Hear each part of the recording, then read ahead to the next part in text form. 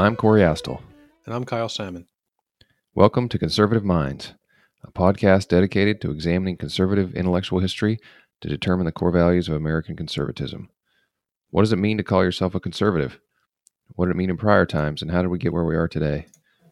We explore these questions and more by turning to conservative political thinkers from the past and present. Each episode, we select readings and conduct a discussion to share with you our investigation. If you want to join the discussion, like us on Facebook or follow us on Twitter at ConsMinds, at CONSMINDS. For episode 18, we read Natural Right and History by Leo Strauss from 1950. Leo Strauss was born in 1899 in Germany, where his father sold farm equipment. He was raised in an observant Jewish home and graduated from high school in 1917. During that time, he became exposed to the works of neo-Kantian philosopher Hermann Cohen. He served in the German army in World War I. In 1921, at the age of 22, he received his PhD from the University of Hamburg. The following year, he spent a term at the University of Freiburg, where he attended classes by Edmund Husserl and Husserl's assistant, Martin Heidegger. Between 25 and 28, he wrote his first book called Spinoza's Critique of Religion. In 1932, Strauss studied in Paris on a Rockefeller Fellowship. While there, he married the widowed Miriam Bernson, whose son he later adopted. Next year, Strauss and his family moved to England, again on the Rockefeller Fellowship. He held a research fellowship at Cambridge University. In 1937, he moved to the United States to become a research fellow at Columbia University. And for the next 11 years, Strauss was a member of the graduate faculty of the New School for Social Research. He became an American citizen in 1944. Paul Krauss had married Strauss's sister Bettina, and Strauss adopted their only child, a daughter, when both the girls' parents died in Egypt. In 1949, he joined the University of Chicago as a professor in the Department of Political Science, and stayed there until 1968 when he moved to Claremont's Men's College for a year and a half, and then to St. John's College in Annapolis, where he served as Scott Buchanan Distinguished Scholar in Residence until his death in 1973. Strauss is credited with the revival of classical political philosophy in college curriculums at a time when such studies were overshadowed by quantitative and behavioral political scientists. Strauss's work became influential with a large number of conservative political thinkers, especially in neoconservative circles. So Strauss is writing in the wake of World War II with this book and the early dawning of the Cold War. And along with every other thinker of the time, he's really trying to make sense of what had just happened in World War II and 20th century totalitarianism. That's communism and Nazism, fascism. He sees these as radical forms of a much deeper problem with modernity. Now, he spends much of this book drawing connections and developing insights from philosophers throughout history. And I found that fascinating. But for our purposes on this podcast, I think we simply just need to understand what he's trying to achieve. And it's a similar project as Richard Weaver from our episode 3, in that Strauss sees basically a crisis of truth, and what he calls a lowering of the sights of political life. And as Kyle mentioned in the biography, what he's really meaning by that is it's a shift from the classical ancient focus, that is, Plato and Aristotle's focus on understanding the metaphysical value systems. And if you remember from our episode 3, metaphysics meaning like there's some sort of underlying superstructure of value and meaning in the universe. And sometimes that's God, and sometimes that's something else. And that something else in this case that he's looking at is natural right. And so he says, absent a metaphysical value system, we're lowering our sights on political life from something grander to sort of the more mundane facts and causes, that is sort of social science.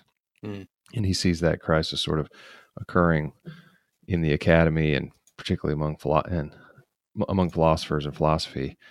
And this was in 1950, where there already was a strong trend in Europe in the wake of World War I and then World War II to sort of start moving away from belief in God in particular, and and belief in these sort of higher metaphysical values, or any sort of value system that could exist, independent of human thought, and instead moving more towards what he takes up is this idea of historicism, which we'll talk about, I think, in just a second, and then what he calls social science's distinction between facts and values. That basically science and human thought really can't say anything about any higher value or metaphysical superstructure of the universe. Instead, all we can talk about really is different cultures, and this goes back to our conversation about relativism in our Weaver episode of episode 3. So, but before we start talking about that, let's give a sense of what he means by natural right. And so he says, all natural beings have a natural end, a natural destiny, which determines what kind of operation is good for them. So in ancient philosophy, Aristotle, Plato, they focused their attention on human excellence and how to achieve human excellence. And what they would say is, if you're living according to nature, that you're rising to the highest level of excellence that you can. And this is kind of what we're getting at with natural right. All beings have, this destiny, and has a teleological view of the universe. What we mean by that is there is a purpose that we're aiming towards and that we're moving towards. Teleological means that there is something out there that gives us direction. And this we contrast with sort of the contemporary academy, and especially now. I mean, he's writing in 1950, but here in 2019, it's risen to the nth degree. That is, no belief in God, no belief in natural rights, no belief in any metaphysical value system at all. Instead, everything is relative to your culture, to your time in history. Why does that become a problem? Well, he says, if we can only become wise in all matters of secondary importance, we have to be resigned to utter ignorance in the most important respects, and we basically can't make any value judgments when it comes to even obvious things like Soviet gulags or Nazi Holocaust. Because if we're saying that, if we're just everything is just a function of your time, and we'll talk more about this in historicism, well, then that's a major problem and a major crisis of being able to make any judgment calls at all. Yeah, it's something that I don't think comes up in everyday political conversations. Mostly we are focused on those secondary things, but where you begin, this starting point, the first things, which, as he describes, that's what philosophy is meant to be about: discovering the first things, where ideas come from, where right and wrong come from. And if you don't have that, and I think this is something that we see throughout other conservative philosophies, without, maybe not as explicitly as here in Strauss, or as you said in Weaver's work, but that basis that there is right and there is wrong is something that separates us from the totalitarian ideologies, and it has practical effects, because when you believe in those totalitarian ideologies that are just about what we can accomplish, not whether it's right, not whether the means are just, it always seems to end a certain way. And that's, yeah, like you said, gulags, concentration camps, labor camps, death. A focus on right and wrong, and that there is this external place where right and wrong come from, not just whatever we think at the time, whatever we can get 50% of the people to vote for, but something beyond that. It's such an important part of political philosophy, and I think it doesn't always get attention in the popular discourse, but it really does matter. Mm-hmm. Absolutely. Just to even clarify a little more, when it comes to natural right, I think we can think of it in terms of natural rights, plural, sort of we hold these truths self-evident, that all men are created equal, life, liberty, pursuit of happiness, life, liberty, property. I think he's trying to capture that meaning of natural right, but I think he's also meaning natural right as in what you just described, Kyle, as in right versus wrong. So, something is right because nature would have it be so, that there actually is a true a truth to right versus Mm-hmm. wrong, and correct versus incorrect. He says social science rejects natural right on two bases. Number one is based on historicism, and number two is based on the distinction between facts and values. And so in chapter one, he dives into the first, which is the critique from history. It says the natural right claims to be a right that is discernible by human reason and universally acknowledged, but history shows a variety of notions of right and justice. The historicist will argue that all human thought is dependent on unique historical contexts and bound to perish with the situation as it is preceded by a new historical context. Right and justice are arbitrary social conventions with no basis in nature. Let's contemplate the meaning or the implications there. If right and justice are arbitrary social conventions, like socially constructed, humans just make it up on our Mm-hmm. own with no basis in nature, then how in the world can we step back and make judgments and say the Holocaust was wrong, or that any horrendous act by human beings has how can we judge right or wrong? For Strauss, he maybe this this historicists, these moral relativists would say, wow, we wouldn't go that, that's not what it means. But he's like, well, that's where your logic leads. I mean, that's the logical extension of what you're trying to say here, and that's a huge problem for humanity.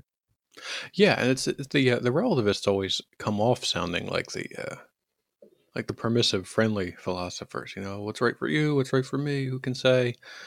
But it does lead, as Strauss would point out, to a pretty grotesque result that the absence of judgment isn't really friendly or permissive or helpful to humanity. It's really bad because look at the stuff we do to each other. And you know, as you said, he's coming out of this era where humans had done some pretty horrible things to each other on a mass scale. So I think it was a lot of philosophers in the 40s and 50s were focusing on this, and we were like really questioning the idea of, you know, is humanity basically good? Is there a good? Is there a reason? Is there something we can do or think about that would prevent this? You know, or is this really just man's nature? So, you know, endless horror and, you know, brutality. It's an important question now, but you could also see definitely how it was a very recent and important question in his day. Yeah, very pressing question in 1950 when this was published. And he's not the obviously the only one, as I mentioned before. Like, so much of continental philosophy was focused on this exact question of how could humans behave this way? How could we do this to each other, and are we doomed? Okay, we've gotten through this episode, but are we doomed to repeat this to a point where we slaughter one another? And now we're entering into, this is 1950, entering into the nuclear age, when by the 1970s, thousands of nukes pointed at them, and they have thousands of nukes pointed at us, and facing a complete annihilation of the human race. And meanwhile, in the academy, we're saying that everything's just as good as another, and we're trying to embrace this multiculturalism. And the anthropologist will say, like, well, no, the only reason that you think that blowing a guy up with nukes an entire civilization is because of your time in history, and had you been born at another time, it would have seemed perfectly natural. Yeah, and And that's he's like, wait, no. yeah, that's but that is where that leads, and I think it also comes to this idea of what do you think a human being is?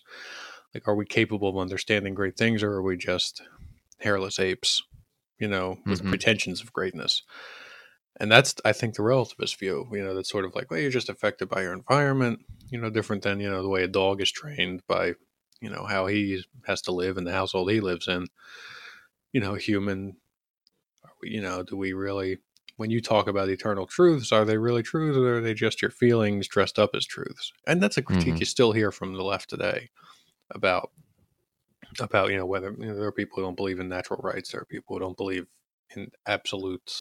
Yeah, I mean that's just a really important thing about the nature of the human mind itself. Even before you get into the political implications, Mm-hmm. are we capable of understanding great things? And Strauss certainly believes we are. Yeah, and he says, in pushing back against the historicists, He says, history seems rather to prove that all human thought is concerned with the same fundamental themes and problems. There exists an unchanging framework. And so if the fundamental problems persist in all historical change, he says, human thought can't transcend its historical limitations to grasp something eternal. So to your point, like he says, can we reach out and grasp something bigger? And he says, definitely. And just pay attention to the fact that all humans have a preoccupation with the same questions of, you know, why am I here, and what am I doing, and why is there something rather than nothing, and how do I live a good life, and how do I find purpose, how do I find meaning? These are all questions that, regardless of historical age, or culture, you're compelled to sort of look to the stars and ask those questions. And even if you don't believe in God, in Strauss, it's a real question of whether he did or didn't. As you said, he grew up in an Orthodox Jewish home. And in his other writings, he spends a lot of time writing about Judaism and this distinction that he draws between Athens and Jerusalem, which is basically like, logic and enlightenment versus revelation. And he argues strongly that you can't disprove revelation or the existence of God. But he'll say, I think in this book is basically like, but even if you do make that decision, and it's not clear where he comes down actually, there's still something in the universe there is a right versus a wrong, and there's something in nature, there's something in the universe that's an unchanging framework, he says, that we can reach out and grasp. And we see that again through each historical age. People are asking the same questions and wondering the same things and reaching out. So That's I thought that really got to something we discussed all of last season too, is that if there is this something outside of us that ordains right and wrong, what is it if it can't be God? mm-hmm. And I think Strauss really gives the best answer I've seen yet for that, and that natural right and nature can exist whether you believe in God or not. And that's important, because otherwise if there is nothing else, then we have a conservatism that's really only available to theists, which is not everyone. And Right. If we want to really have a universal philosophy and not just the extension of certain religions in the political sphere, there has to be that other right and wrong, and there has to be a way of accessing these fundamental principles that maybe doesn't necessarily involve membership in a certain church or other faith. Mm-hmm. Strauss really does a good job of demonstrating how that's possible. I think that was one of the most valuable lessons of these essays for me. Yeah, I completely agree. And so let's enumerate a few of these. In a later chapter, he goes through, and again, he's very interested in ancient philosophy and Plato and Aristotle, and so he'll enumerate some of these natural rights. He says love, affection, friendship, pity, concern for your own good, concern for the good of loved ones. Like, this is something that all humans have. So there is something underlying our behavior and our thought, and even if you believe that there is no higher power or a higher meaning, but that we're completely materially driven, that is, evolution is, we're biological machines, that biology is still pushing us to love people and have concern for our own good. And if you are not concerned for loved ones, then you're basically a sociopath, and we can identify the problems in your biology. Mm-hmm. There's medicines for that, right? Because you Right. say, well, something's not clicking, because if you are a human, then you do care about what happens to your 4-year-old daughter. Yeah, and And people who don't are seen as wrong all over the world, not just in our Western right, culture or and in all Judeo-Christian cultures and tradition. in all times, Yeah, yes. that's it. Because one of the critiques of natural rights, well, people have different ideas of natural rights. What's but yeah, there's quite a bit of overlap among cultures that we normally would look at and say, well, that's very different. Mm-hmm. Some undiscovered tribe in the Amazon probably has some considerable overlap with our American culture. You can't just kill each other. That seems to be a pretty universal one. And yeah, Mm-hmm. concern for your fellow man, pity for people who are suffering. That's everywhere you go, that exists, and that's part of our universal humanity. Yeah, and human conscience too. I've always found to be such a fascinating phenomenon because, okay, so these relativists will say, well, you only feel bad, your conscience only pricks because you've been taught that lying is wrong, and maybe to some extent that there could be some truth to that. I'm not saying there isn't, but it's not like my parents spent time like telling me that betraying a friend, by like kissing his girlfriend or something like that, that was somehow. They didn't talk about that being wrong. I just knew that it was. Yeah, You just kind of feel it inside. that's true. I mean, there's that universal reaction of there's certain behaviors where for most people, the mind just recoils. There's something there, and it's the same. Like all these relativist political philosophers would say that we're perfectly capable of discovering natural truths about science. We've figured out physics. We've figured out astronomy. A lot of it. There's still things we are working on, but we've made tremendous strides in those areas, and these things are well beyond what the caveman brain understood. Hmm. When it comes to political philosophy, I guess it's just that they don't believe that that is real in the way that gravity is real, or Yeah. the speed of light is real. Certainly, we're capable. Everyone would recognize of understanding these great and universal truths of science. So why wouldn't we be capable of understanding the same thing in philosophy? Hmm.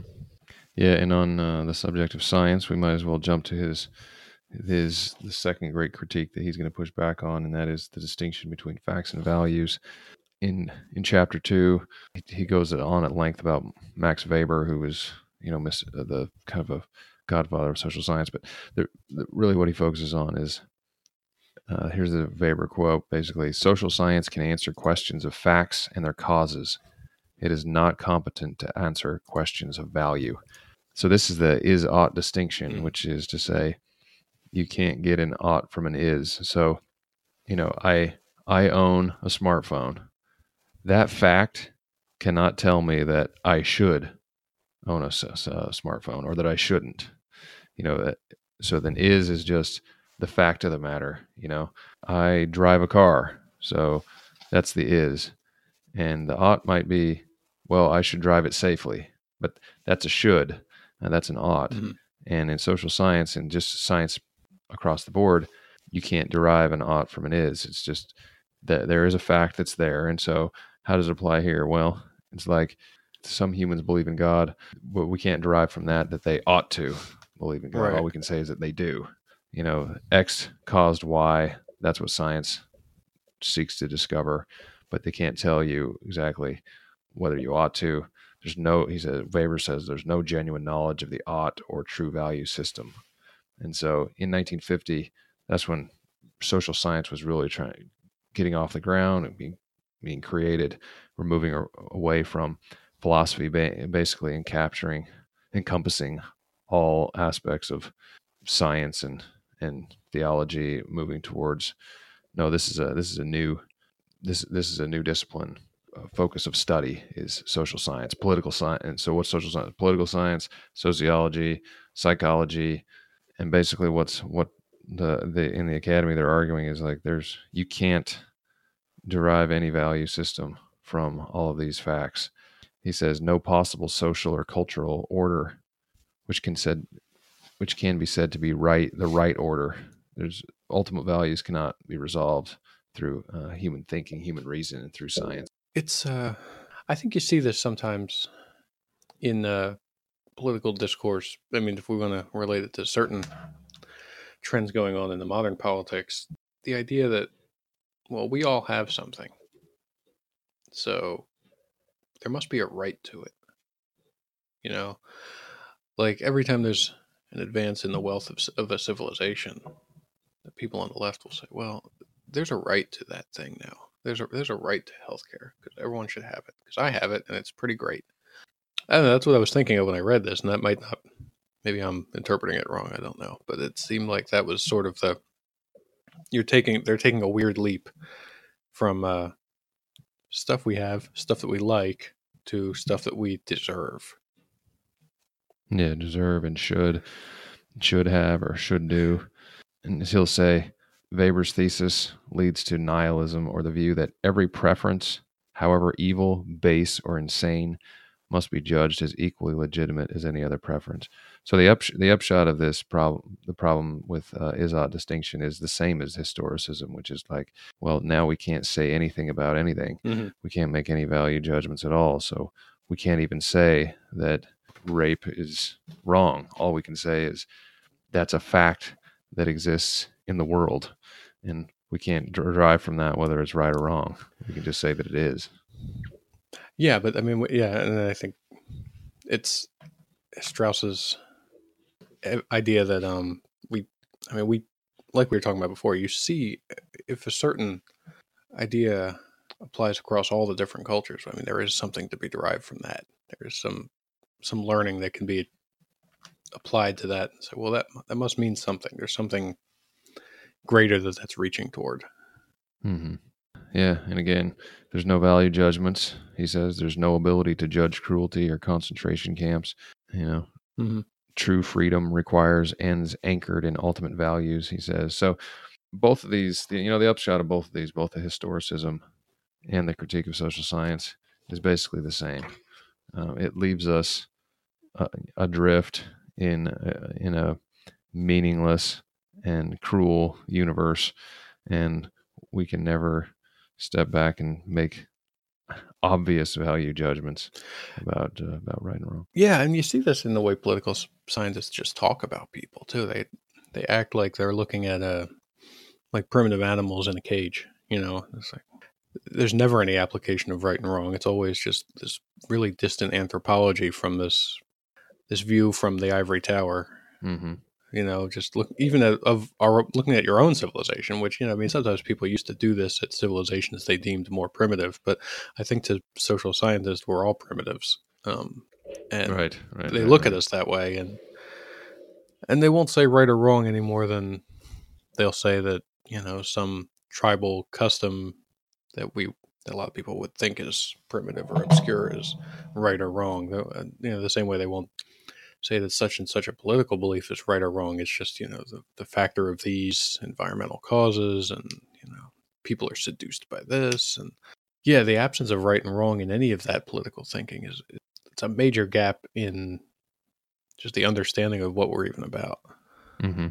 Yeah, and he's and Strauss is really trying to save us from the depths of what he basically says that this line of thinking leads in one direction, that is to nihilism. Nihilism being like basically like, well, there's no meaning, then what difference does anything make? If I can't make a judgment on any aspect, or there's no tiering of values, well, then what difference does it make what anyone does ever? And it leads to sort of that existential response, like Dostoevsky saying, there is no God, then everything's permitted. Well, if there is no God and there is no natural, universal right versus wrong, well, then everything is permitted. And is that the type of world that we want to live in? Yeah, and that's it. I think that was the reaction of a lot of people after the horrors of the two world wars, and you get Sartre and Camus and that line of thinking. Yeah, and Strauss, you could see why he wanted to push back at that, because you see where it goes. It just leads to more of the same. That kind of thinking isn't going to stop the horrors of the world wars and the Holocaust and the gulags. It's only going to give people more license to recreate it in their own countries or in their own ways.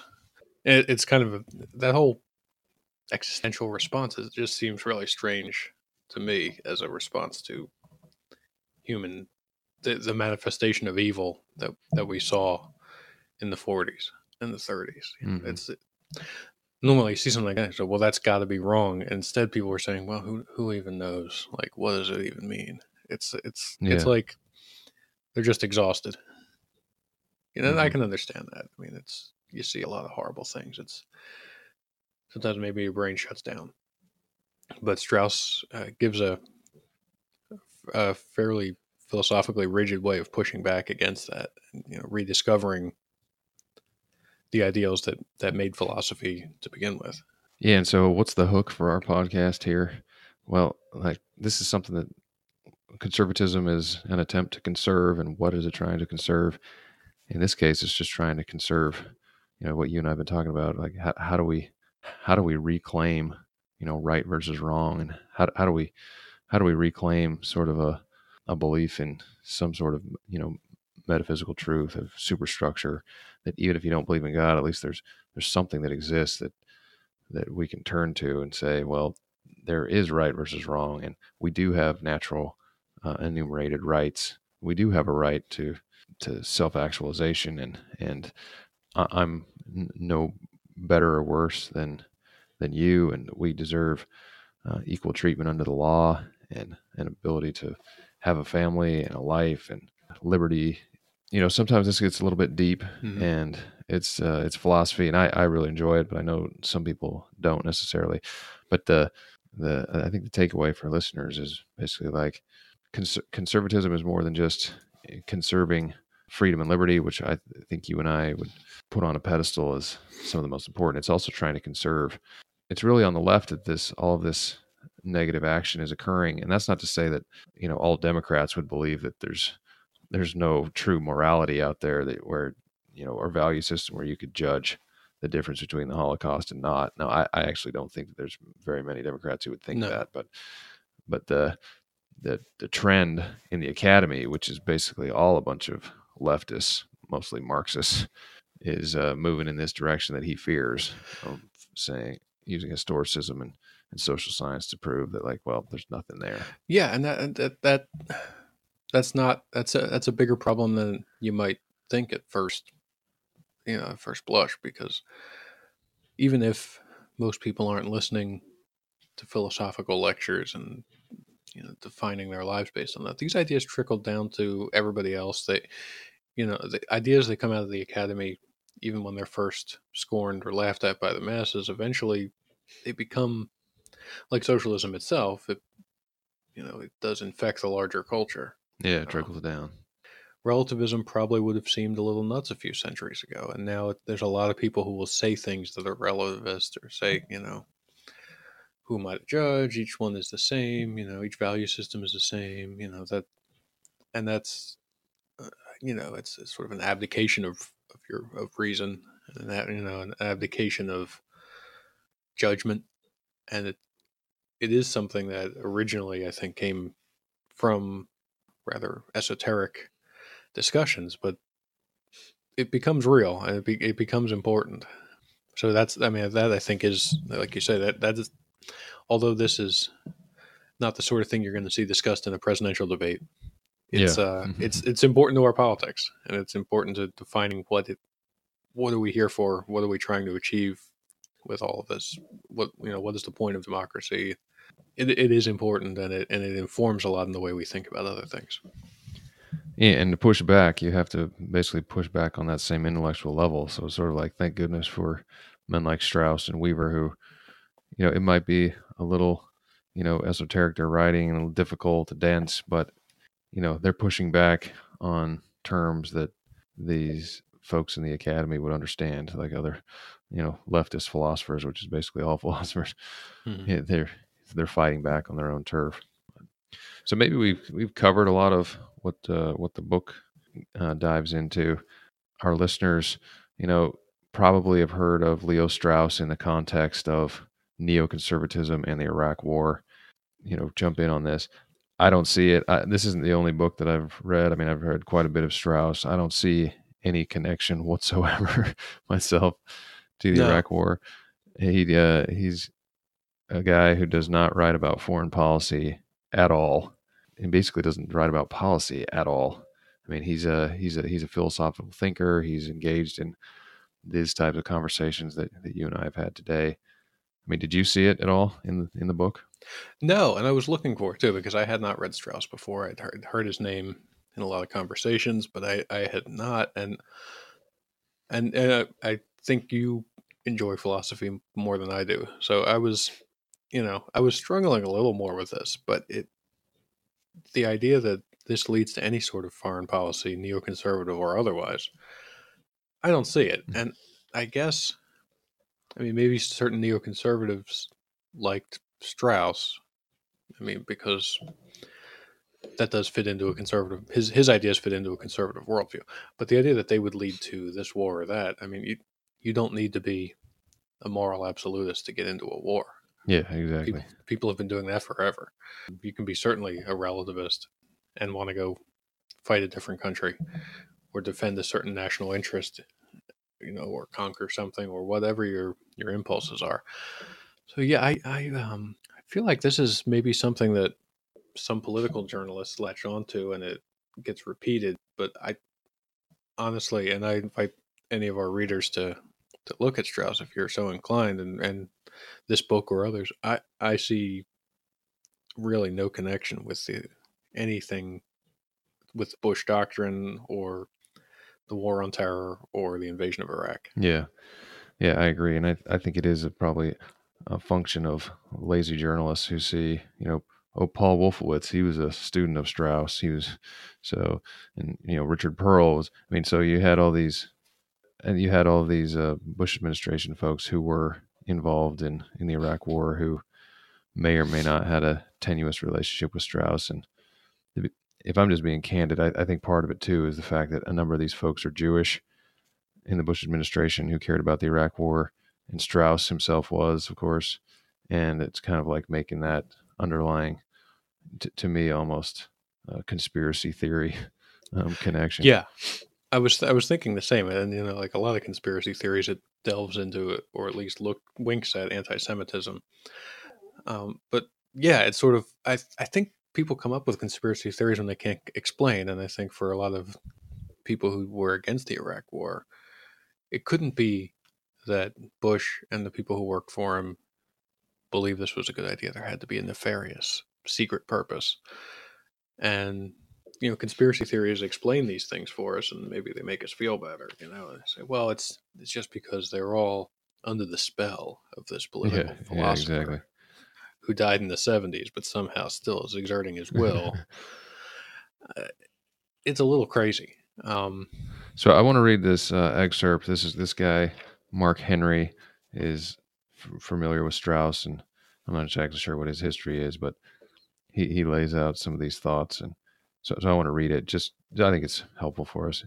As America prepared for war against Iraq in response to the 9/11 terrorist attacks, a great deal of journalistic commentary, particularly in Europe, centered on the malignant influence of neoconservatives within the Bush administration and of Straussians within neoconservatism. Numerous Straussians took to print to deny any connection between the neoconservative Bush doctrine and the thought of Leo Strauss, basically what you and I are saying here. And in fact, most of the evidence adduced by the journalists leveling the charge was quite strained. The traces of Straussianism were said to be evident in 1. The Bush administration's view that liberal democracy is the final form of political order toward which all societies move in history. So, stepping aside for a second, this is what you just said, Kyle. Like, well, you don't need Strauss or his thought on natural right to come to the conclusion that liberal democracy is the final form. Is a political order worth pursuing, right? I mean, so that's number 1. Number 2, the neoconservatives' approach to politics as a search for the right enemy. And number 3, the purported mendacity of the Bush administration concerning weapons of mass destruction. So he says, this is a peculiar bill of indictment. It was Alexander Koyeva, not Leo Strauss, who introduced the end of history thesis. That is, that liberal democracy was the end of history. Strauss argued at length against Koyeva, against the idea that the universal and homogenous state could only be, and he says it could only be a tyranny. That's what Strauss says. And it was Carl Schmitt, not Leo Strauss, who introduced the friend-enemy distinction at the core of the political. Strauss had a critical dialogue with Schmitt as well, and the Platonic teaching concerning the noble lie certainly cannot be understood as providing blanket permission for opportunistic political dissembling. So I know that's a little bit hard to follow, but the bottom line is the 3 main attacks really made no sense at all. The Bush administration view that liberal democracy was the final political order. Well, again, even if Strauss thought that, which we see that he actually is very ambivalent about that question, it was not a motivating factor, and there's really no evidence that it was. In any event, we're having a little technical difficulty, so Kyle had to cut out. My closing thoughts on Strauss is basically thank goodness we have someone like Strauss who's pushing back at the level of philosophy and at the academy on terms that they can understand. And I think that Strauss is a pretty fascinating thinker. For those of you who are interested in philosophy, I recommend, his writings. Others, might be a little bit dense, might be a little bit tough, and you do need sort of a background, I think, on philosophy in general and some thinkers from the past in order to really kind of grasp what he's saying. And I'm not even here to say that I understood it inside and out. But next time we've got a reading by Andrew Sullivan called The Conservative Soul, published in 2007. So hopefully you can join us then. Thanks.